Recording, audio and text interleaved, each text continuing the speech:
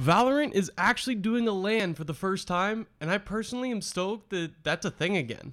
I'm Mitch Reams, and this is the Esports Minute from Esports Network. Launching an esport during a pandemic is a difficult thing to do. Valorant has done a pretty good job getting up and running without business as usual to rely on. But today, Riot Games announced the esports' first LAN, over a year since the game came out in beta. In late May, for VCT Stage 2 Masters, the top teams will be traveling to Reykjavik, Iceland to compete. That's still a long ways away, but it's really cool that we can actually have LANs booked into the schedule again, even if fans still won't be able to attend this event. The only major LAN to go down during the pandemic was Riot Games pulling off League of Legends Worlds in a bubble-like environment at the height of the outbreak. As cases shoot back down to earth and more people are vaccinated, events are slowly going to pick back up. Cautiously optimistic is how I see it. At this rate, it seems like fans will be in stands by early summer, at least at a reduced capacity.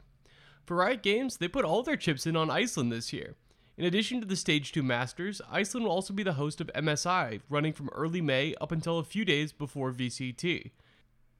I mean, if you're going to hold multiple events in one country during a pandemic, Iceland probably makes a pretty good choice. The back-to-back of MSI and then the Stage 2 Masters is kind of reminiscent of the old festival-like feeling of ESL and DreamHack events, and it honestly should be a ton of fun. It's unfortunate, of course, that fans won't be able to attend and receive that fun, but I'm sure the players will have a great time. For people who aren't totally up to date on Valorant esports, I'm getting a little ahead of myself here, considering the first Stage 1 Masters event still hasn't even happened.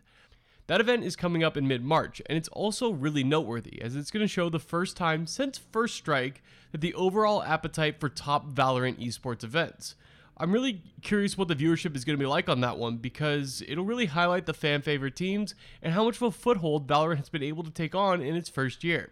It certainly isn't make or break, considering it's the very first year of the esport, but comparing that viewership to CSGO, Overwatch, and Call of Duty viewership benchmarks should make for an interesting thought experiment once it happens.